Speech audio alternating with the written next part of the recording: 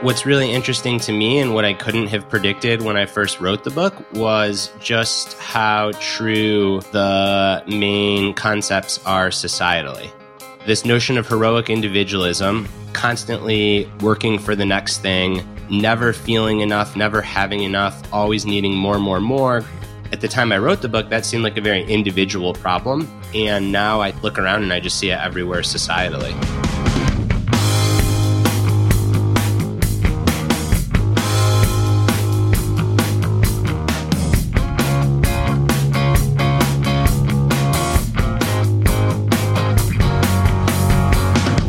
Brad, what's going on, my man? Not so much, Steve. I'm really looking forward to today's podcast. Things over here in Asheville are pretty good. It's starting to cool off a bit. I know, hard for me to say that to you down in Houston, but it's nice to get in the 70s with a breeze again. Fall is by far my favorite season here. The colors are immaculate, the weather is cool, and the mountains are calling. So the Stahlbergs like to get out there as much as we can. Well, that's fantastic. It's 1,000,000 degrees here and miserable. But you know what? We're one day closer to my favorite Texas season called winter, where it's like perfect all the time. But besides being perfect, you know what else is perfect, Brad? What's that, Steve? Well, the fact that we don't have ads on this podcast. Why don't you tell us about us? Wow, I like how you did that. Well, yeah, I mean, the bottom line is this, right? So many of the most common ads for podcasts in our genre, whether they be for supplements, powders, mattresses, various measurement trackers, it's not that there's never a time and a place for these sorts of things, but that time and place is often pretty rare. And we think a lot of that stuff is overhyped, and we don't necessarily want to be a microphone for things that we don't use and we don't actually think really bend the needle on sustainable excellence. So this podcast is ad-free. It's 100% member-supported. If you're enjoying us, the best way to support us is on Patreon. So for as little as the price of a cup of coffee per month, you get an access to our monthly book clubs where we have authors of best-selling books join us for live discussions, quarterly mastermind groups, a community Slack channel for peer support. You get signed copies of all our new books, early podcast releases, and other bonus materials. So head over to www.patreon.com/thegrowthequation to learn more, or you can click the link in our show notes. And if you haven't, y'all really need to check out our two most recent books, Do Hard Things by my man Steve, The Practice of Groundedness by yours truly. If you like the show and you haven't read or listened to the books, I don't know what you're waiting for, because as good as we try to be on the podcast, we are so much better in writing. And those deep dives, man, it's just everything that we stand for. So if you haven't checked out our books, grab a copy. Those links are in the show notes too. Fantastic. Well, speaking of books, Brad, today we're going to talk about, I think it's a special day. It's an anniversary of sorts. It is the 1-year anniversary of the Practice of Groundedness launching into the world. Can I ask you a question, Steve? Yeah. How come you go to anniversary? I was thinking it's the birthday. Like, who did Groundedness marry a year ago or get with? I don't know. I think it's like it's an anniversary. It's like the 1-year anniversary.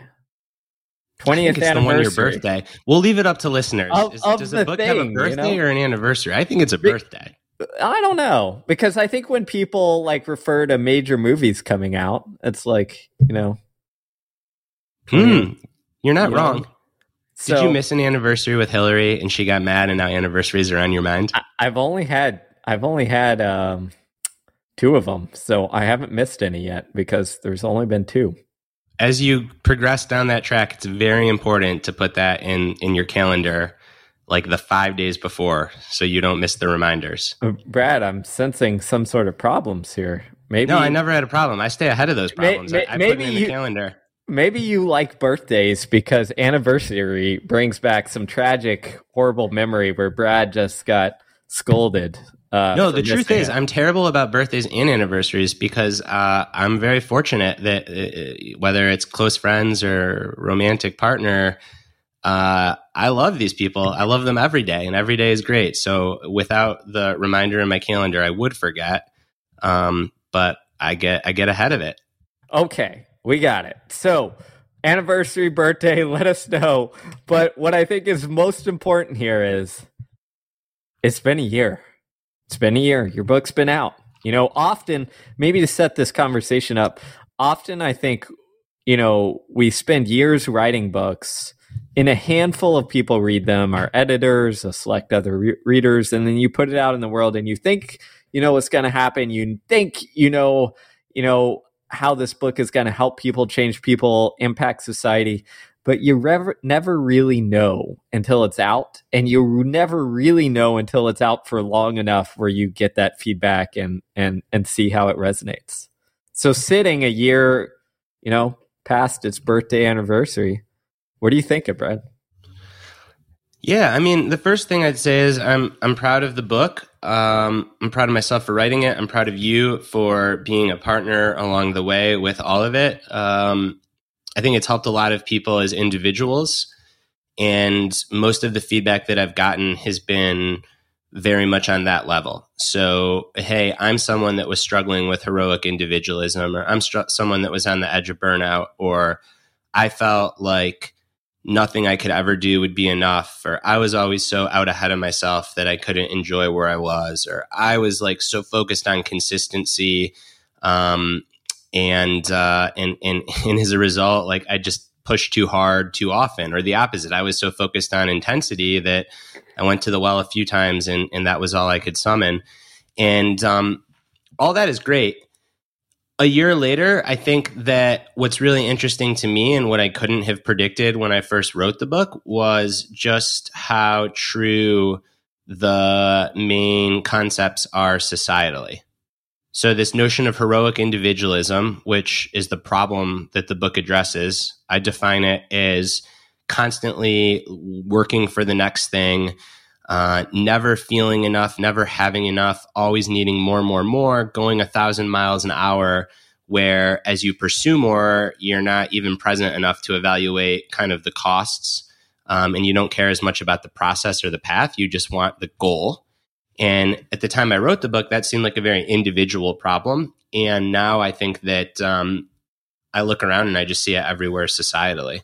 Particularly in the last few months, there have been some really good long articles written by people that I don't think have any notion of Groundedness, the book, who are themselves discussing trends that look a lot like heroic individualism.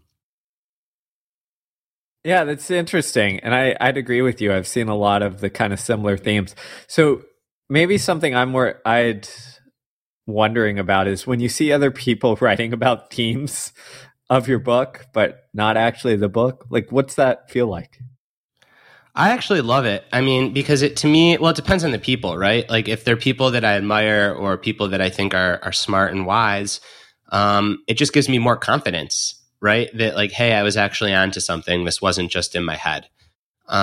Is there a moment where it's like, oh man, like I wish they would have cited? I guess that's the past for cite. So I wish they would have cited my book.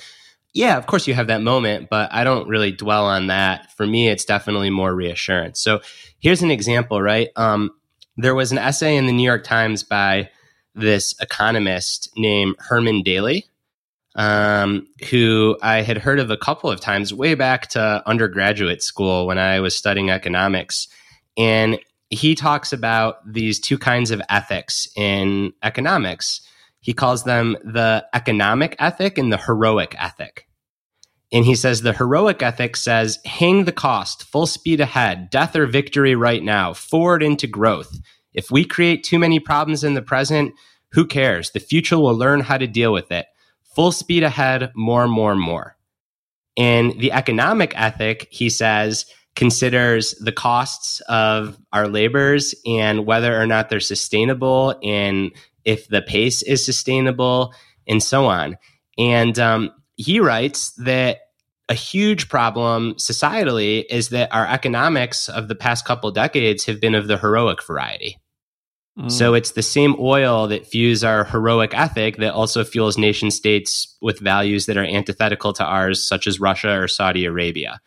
From a climate standpoint, the same thing. It's this need for more. The future will take care of it that puts us in a situation where we might be in a real crisis in the future.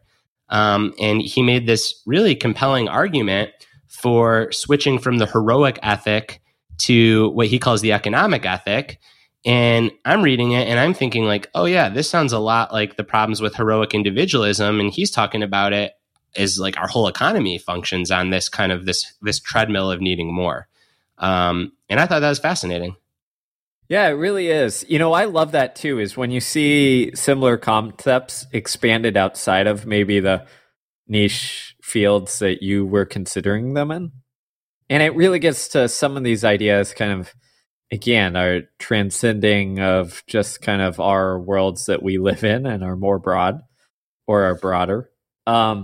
So considering, and I don't mean this to be an interview, but I'm kind of curious. So having read pieces like this heroic versus economic, input, how would you change groundedness? I think I would have a chapter in the back that is it would be called like something along the lines of a more grounded society. And, spoiler alert, I guess it'll be in the show notes. So if you're listening Wednesday, you'll get this before the newsletter comes out on Thursday, but it's a long piece that I'm writing for the newsletter that I probably would have even expanded upon more if it was a full chapter in a book. And I think I would have made an argument for, hey, this book has really been about how to use the principles of groundedness, how to identify the problem of heroic individualism as an individual, with your team, with your organization, even with your community. That stuff is definitely in the book, but I didn't go super broad where I'm like, hey, let's zoom out and let's look at these big societal problems. And the two in particular that I wish I would have looked at would have been, again, what Herman Daly a year later calls like the heroic ethic and the trouble it's gotten into economically. And then I also would have looked at loneliness. And I talk a lot about loneliness as an individual and a lot about loneliness in small groups, but I don't talk about a lonely society. And I think that's a real problem now. Now, to be fair to myself, the draft of the book was in before COVID. So whatever refinements happened during COVID, those were refinements. And we didn't want to write a COVID book, right? January 6th hadn't happened. We kind of knew that Trump was a very interesting president and to a lot of people pretty crazy, but like the extent of Trumpism wasn't a thing. And now I think that loneliness is not just like something for individuals to worry about. I think it's like a huge policy problem. Because if you've got a bunch of people that are lonely, and let's define loneliness is like the opposite of what in the book I call deep community. So not a sense of belonging, so they don't feel connected to something, and also not actual in-person physical connection. You get a lot of people like that, and suddenly these are the kinds of people that are prone to conspiracy theories, to mass movements, to authoritarian leaders, because they're scared and they're lonely. And again, I think it's really important, right? The philosopher Hannah Arendt talks about this exquisitely in the 1950s, that loneliness isn't just not being in connection with other people, it's not being in connection with yourself. And in my mind, I see such a direct tie between kind of the heroic economic ethic, which just says more, go, produce, consume, screw the cost, take the supplements, be Superman or Superwoman, try to live forever, everything be damned. I see that. Yeah, it makes you lonely because you don't have time to build community with other people, but you kind of don't get to build trust with yourself if you're going a million miles an hour all the time. And I think that that loneliness is really becoming, like, to me, the root problem of a lot of things that then the symptoms get expressed as authoritarianism in government or tribalism on the internet. Obviously, depression, anxiety, and some of the more obvious ones too. So you said a couple things that are really interesting. First, maybe to go back, I want to comment on this because I feel the same way, and I think this is maybe the genre we're in. But Do Hard Things was very much an individual or team or organization. And at the very last, I think, if you haven't read it, but I'm not going to give it all away, but the last couple paragraphs, I kind of hint at this is a larger societal problem. So think about that. But similar to you, I think I could have certainly expanded out and be like, look at all these fake tough dudes. Yeah, I mean, your book societally could have been like, how did we get Trump and Putin? Yeah, exactly. I mean, that's what it is. So it's interesting that we both felt that way and didn't quite, go that far. And then the point on loneliness that I want to address here is when you say that and we think of societally, I think of two things that I've talked about before, which is one, our environment invites action, and our environment invites essentially being alone, separate, right? Everything pulls us in that direction. So I think that's where you get these it probably is some sort of policy or societal shift that has to occur. The other thing that comes to mind as well is that we have these basic needs or basic foundations, one of them being a sense of community, connection, belonging, all that stuff. And if society doesn't or pushes us to not kind of fill that in the normal way, then we're going to fill that gap somewhere. And we end up filling it with, what I'll just say is the candy. Yeah. Right. And I think that also, to your point, and maybe you're putting it,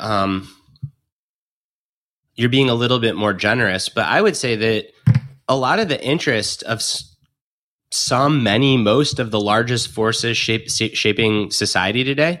So think about the interest of the two big political parties and politicians. Think about the interest of social media companies.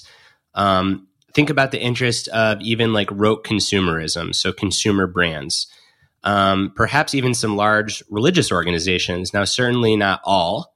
In Groundedness, I actually highlight a lot of benefits of spirituality and religion, but some religious organizations, yes, their incentives are to make us feel lonely. Because if we feel lonely and we're not connected to what is deep within us and other people and the life in front of us, then to your point, we try to fill that emptiness elsewhere. So we buy stuff, we flee to alternative worlds, a la social media. We look for a sense of belonging and tribalism that's every bit as much about fear and hate of the other than connection genuinely. And again, do politicians want us to feel really secure and intimate and belonging and close to ourselves and our communities? Some, but not all. Because when they fundraise, if you like me get fundraising text messages, even from the people I like, they're so divisive. They're like, you're alone and scared and you need to donate. It's fuck you. Social media companies certainly want us to feel real world lonely. So we look for that connection online. Consumer brands, what do people do, myself included, when you're feeling down and lonely? You buy a watch, you buy a new pair of shoes, you buy a shirt, what have you. And again, I want to tread really lightly because as a spiritual person myself, this is certainly not all religious organizations, but there are a lot of grifters in religion. And if you have lonely congregants, then there's only one place that they find belonging, which is, going to church and paying your dues. So I agree. I think a couple things here is that it's not just loneliness. I think what it is loneliness plays a big role, but I think what it is we've gotten too good as a society of pushing the buttons that will get us to consume, buy, or, vote or whatever it is. And unfortunately for humans, those buttons are often the negatives. So that feeling of loneliness, the feeling of being threatened or insecure, right? The feeling that, these dangerous others are coming to get you. All that does is kind of activate a primitive survival instinct. And our survival instinct is, to survive, which often means we grasp on to the thing that is promising us to take care of us, the group that is promising to make the world up or make the world add up. There's actually some fascinating research in gangs that show, well, why do people join gangs, and why do they create such a, kind of strong sense of belonging? And it's because they make the world add up, and they provide you a space where you know who is with you and that you are supported, and you know who is against you. So it makes the world very simple and straightforward while providing you that sense of security. So I think it's almost like we've reached a period where we've gotten so good at pushing these buttons. And when I say we, I mean societally, whoever's trying to sell stuff, whatever have you, that now it's like we're kind of doomed to a degree. All right, I'm going to turn the tables and ask you a question, because I think it's really important, and maybe this is just semantics, but maybe not. So again, I'm going to cite Hannah Arendt, whose work I wish I would have gotten into before I wrote Groundedness. And of course, I knew who Arendt was. In undergraduate school, I read some of her stuff very much related to the Nuremberg trials and the Holocaust, but I hadn't dove deep into her work. And over the last couple of months, I have. And her definition of loneliness, she uses the words uprootedness and superfluousness. So it's like a feeling of just being unmoored, like you have no foundation. Of course, my brain's like, oh, the opposite of groundedness. You have no ground. So of course, her work resonates with me because I've been thinking along these lines myself. And she talks about how you know that you're in trouble and you have peak loneliness when you lose the ability to think your own thoughts. So when you're so bombarded by distraction and by other people's thoughts, when you can't even think your own thoughts. And she says that's peak loneliness, because you are so overwhelmed that you can't even take refuge. You can't even be grounded in yourself.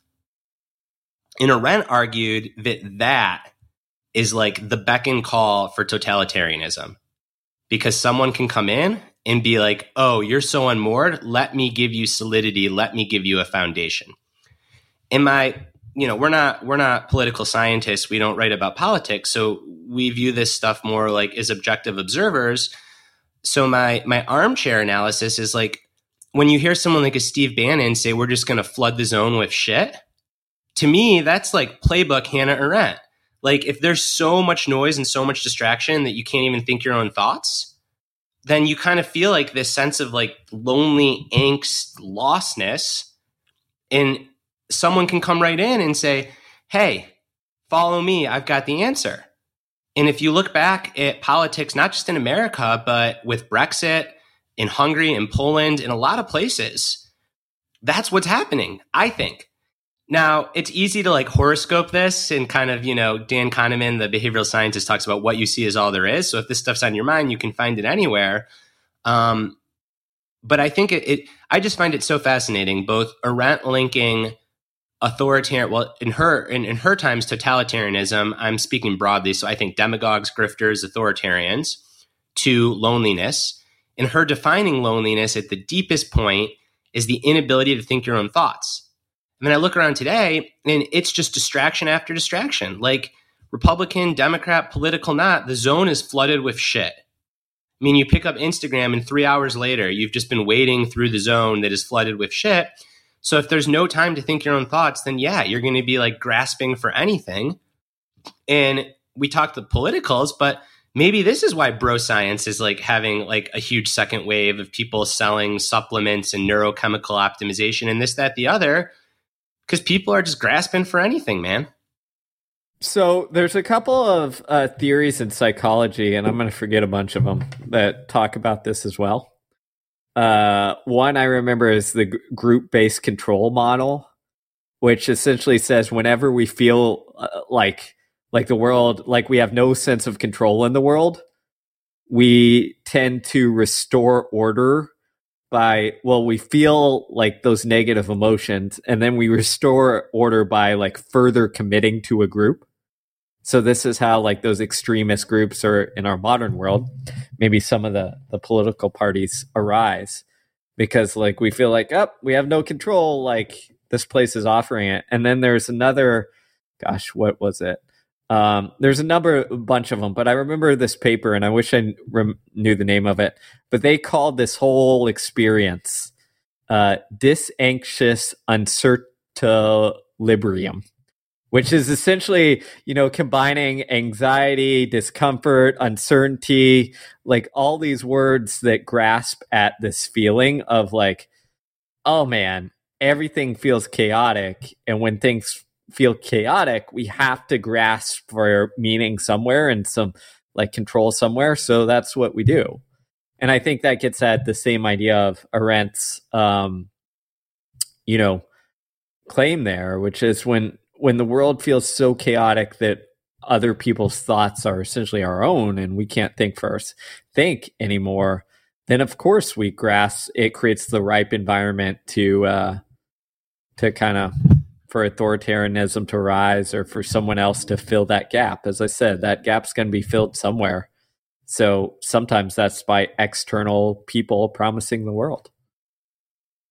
Yeah. So then, of course, the question is what to do about it. And this is where I struggle, and maybe why I didn't write the chapter, because I'm not a policy expert. So I don't know what kind of policies are going to bring about acceptance, presence, patience, vulnerability. I guess deep community. There are policy options.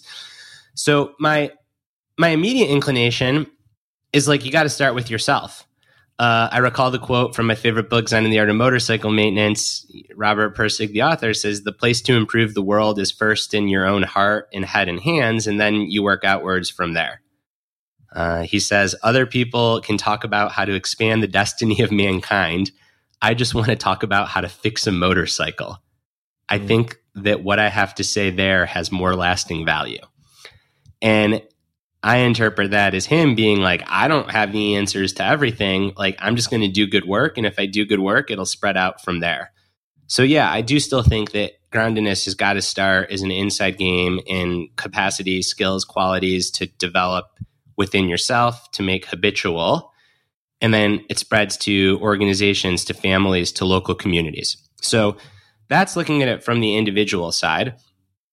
I think top-down societal change, I mean, this is like magic wand hypothetical, stuff. So I'm going to caveat it with that. But ultimately, I think like probably some sort of universal basic income or negative income tax or something that allows people to get off the go, go, go heroic ethos and have at least enough of a cushion so that they feel like they don't have to work 2 or 3 jobs, so that they don't feel like they're constantly under threat. And ideally allows them to have more freedom to do what they actually want to do.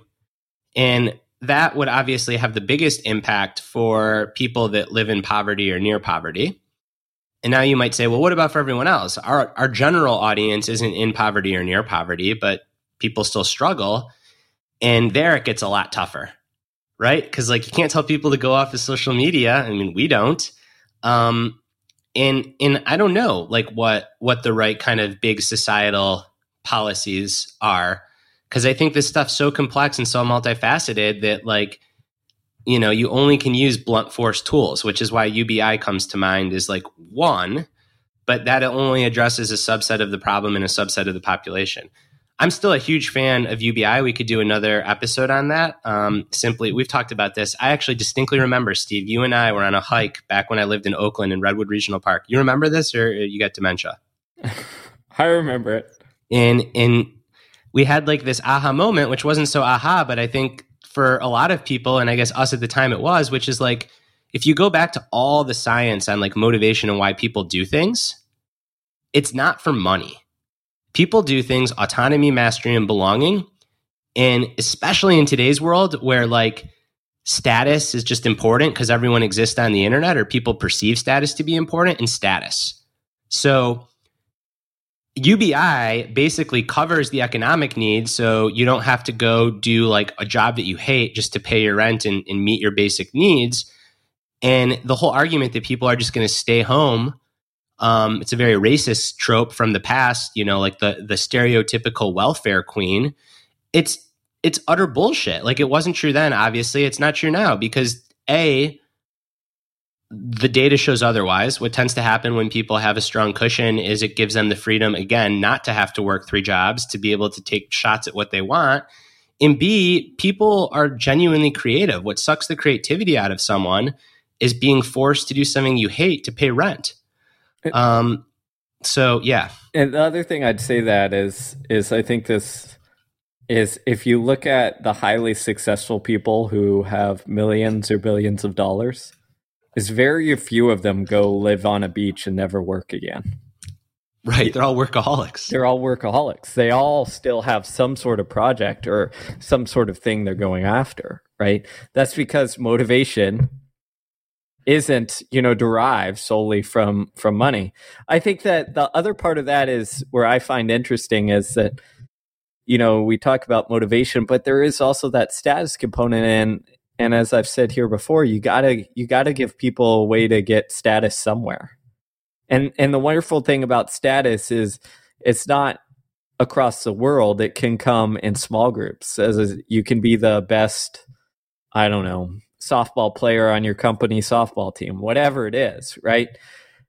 But we've got to give people avenues for that. And I don't know what the policy solution there is, but creating more avenues on a local standpoint to reach status would be vital to me. And the other thing that I'd say that has harmed societally is it used to be easier to achieve quote unquote status because we lived in local communities, right? You were the local barber and that meant something, or the first grade teacher that everyone had that meant something. They're the dentist or whatever have you.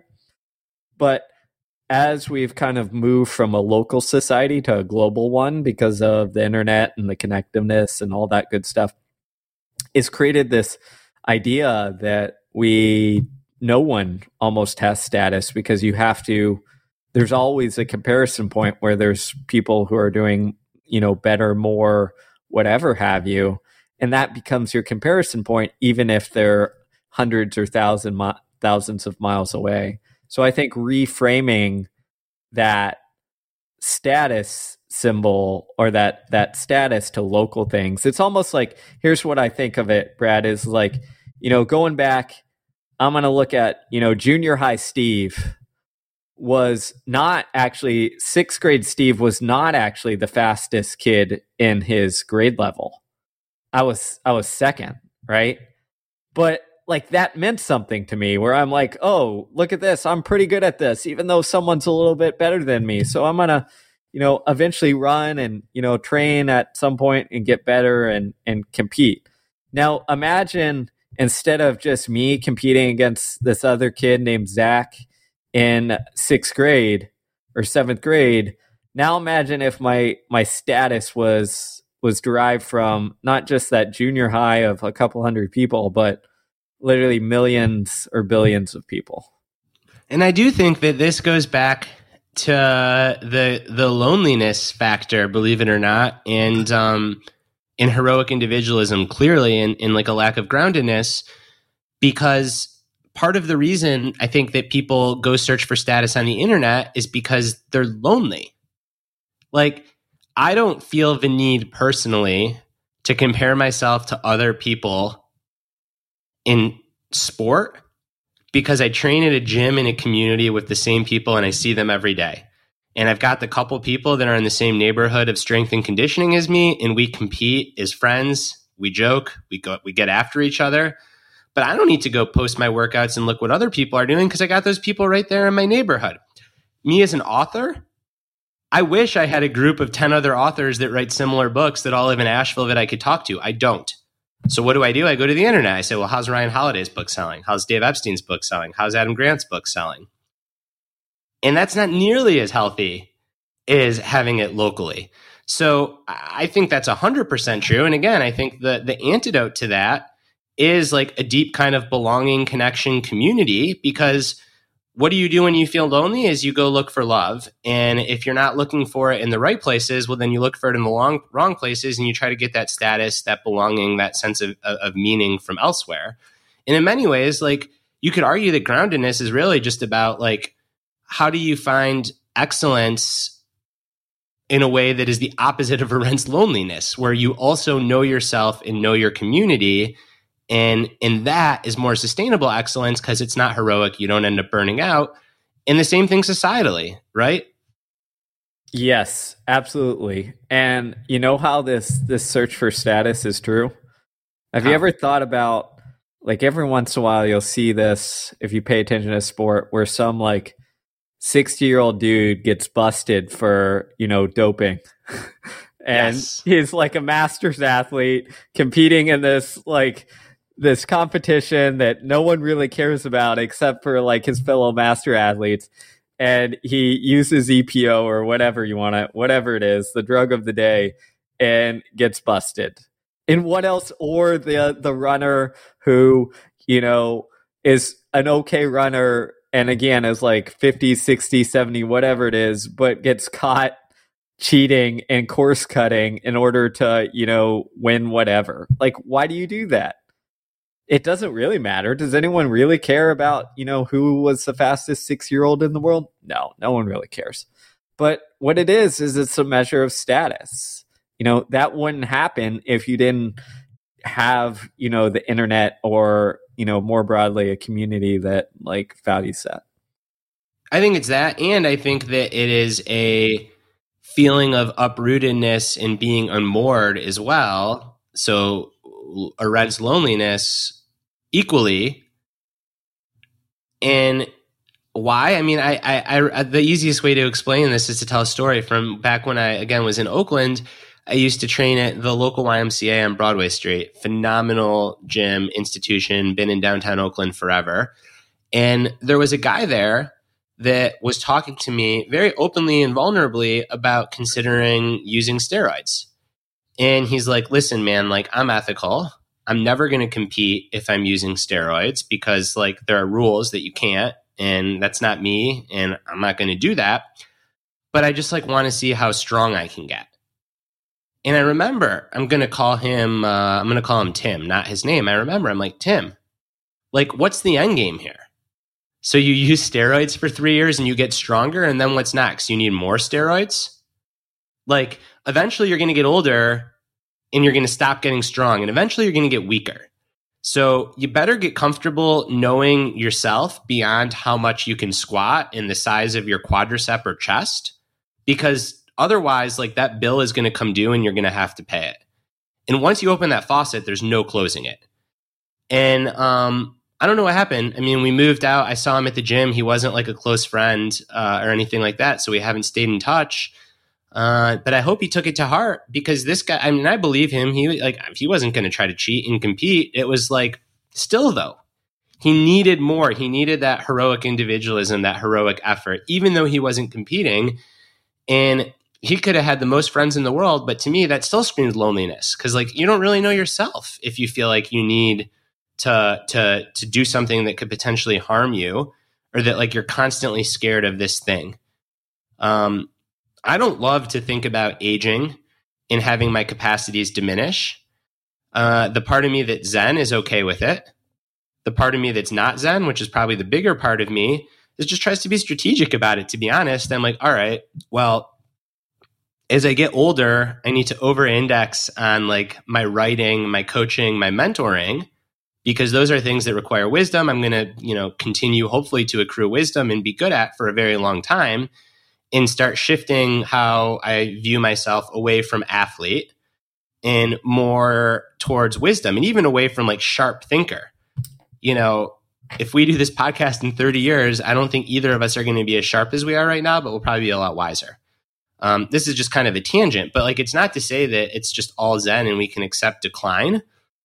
But I think that if you kind of accept decline, or at least you prevent yourself from chasing infinite progress in ways that are potentially harmful, I think that's ultimately healthy. And I think that ultimately requires really knowing yourself and your values and what makes you you. So it's not defined by these artificial things that you have to go out and chase. Does that make any sense? Couldn't have said it better. I think that's spot on. I think the athlete example really resonates as like, if you're so intertwined with the amount of weight you lift or how fast you run the marathon, then as that declines, it's almost like this attack on your sense of self. So that the answer is not to be like, or the answer is just like you said there, is like shift to things that aren't kind of defined on this impossible to progress kind of scale. So in your athletics, like, sure, maybe highly identify as a runner or lifter to a degree, when you're young and you're chasing that and what have you, and has meaning. But as you age or that decreases in importance, you have to shift that activity to something else that's more meaningful, or that's more sustainable, such as like, I lift weights or run because it's healthy for me and I'm gonna be allow me to live longer and a better life for my kids or grandkids or whatever it is that keeps you going. Love it. All right, so I think to close, we talked a lot about like potential issues. I said that I don't want to take such a big swing beyond the little swing, it's pretty big, that we took about universal basic income. So like, what would a more grounded society look like? Again, I don't know how to get there, but I think one that accepted the reality of environmental and other constraints and thoughtfully evaluated trade-offs instead of just growing. So it's not like anti-growth, but it's sustainable growth and not just lip service, actually doing it. One that tried to facilitate presence in productive activity. So you could do this by encouraging participation in craft, sport, in the arts, and at least making that financially feasible for people. Again, we're going in the opposite direction, right? Like, I think about an area that well, Steve, which is like the industrial complex of youth sports, where in some school districts you have to pay for extracurricular sports. So talk about, the kind of productive activity we write about in Groundedness, where like you're like super connected to your thing and you're doing it for craft and it's an end in itself. A great place for kids to get that is an extracurricular activity such as sports. And if you have to pay for that, that's going to tell a subset of the population that they can't do it. That's nonsense. Ideally, we'd have a society that's more patient and that played the long game. And when we talked about efficient and optimal, we defined it not on a quarterly cycle, but maybe every 4 years, or we looked ahead even a decade.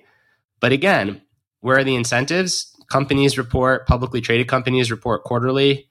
Politicians are elected between every 2 and 4 years, depending on the office. Not really one that plays the long game. I think that we'd have leaders that address societal vulnerabilities instead of kicking the can down the road and putting Band-Aids on things. And then obviously, I think that we'd have one that really saw physical loneliness, so not being in connection with other people, as the socio-political public health issue it is, and not just a nuisance. And I think here there's real progress. So Vivek Murthy, who's the current Surgeon General, he wrote a book all about loneliness, and he is at least verbally communicated that he thinks this is a real public health issue. What to do about it? Vivek is 10 times smarter than me on this topic. I don't know what he's trying to do about it. I don't know if he has the solution because it's really hard. Yeah. I mean, I think you summed it up there, that it's a really hard thing to figure out and process. So I think awareness at this point is the goal. And then hopefully shifting ideas or mindsets on like, okay, this is an actual problem. How are we going to maybe shape society in the future to fix it? That's for sure. All right. Well, good place to start. If you haven't yet and you enjoyed the conversation, pick up a copy of The Practice of Groundedness on its 1-year anniversary. You can buy it wherever books are sold. If you enjoy listening to books, it's available on Audible, Libro, and all the other apps. If you've already read Groundedness, but you haven't yet read Do Hard Things by Steve, I don't know what you're waiting for. Do Hard Things is fantastic. So you can pick that up also wherever books are sold or wherever you listen to books.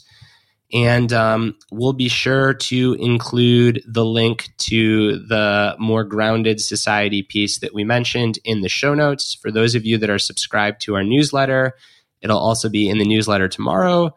For those of you that want to learn more about our newsletter, head over to our website, www.thegrowtheq.com. And then the last thing I'll say, I guess, is the author of the book is if you like it, if you like the show, if you like the book, is the friend of the author or the partner of the author is Steve's book. If you like his book, the best thing that you can do is just to spread the word, to share it, to get copies for colleagues, friends, family. We want to sell books so that we can pay our own rent and keep doing this. But hopefully, as y'all can tell from this conversation and so many of our others, we genuinely get excited by, motivated by, curious about these ideas, applying them in broad context, wrestling with them.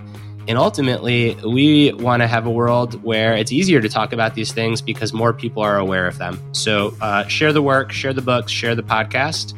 And that's it for me. Steve, any closing words for the listeners?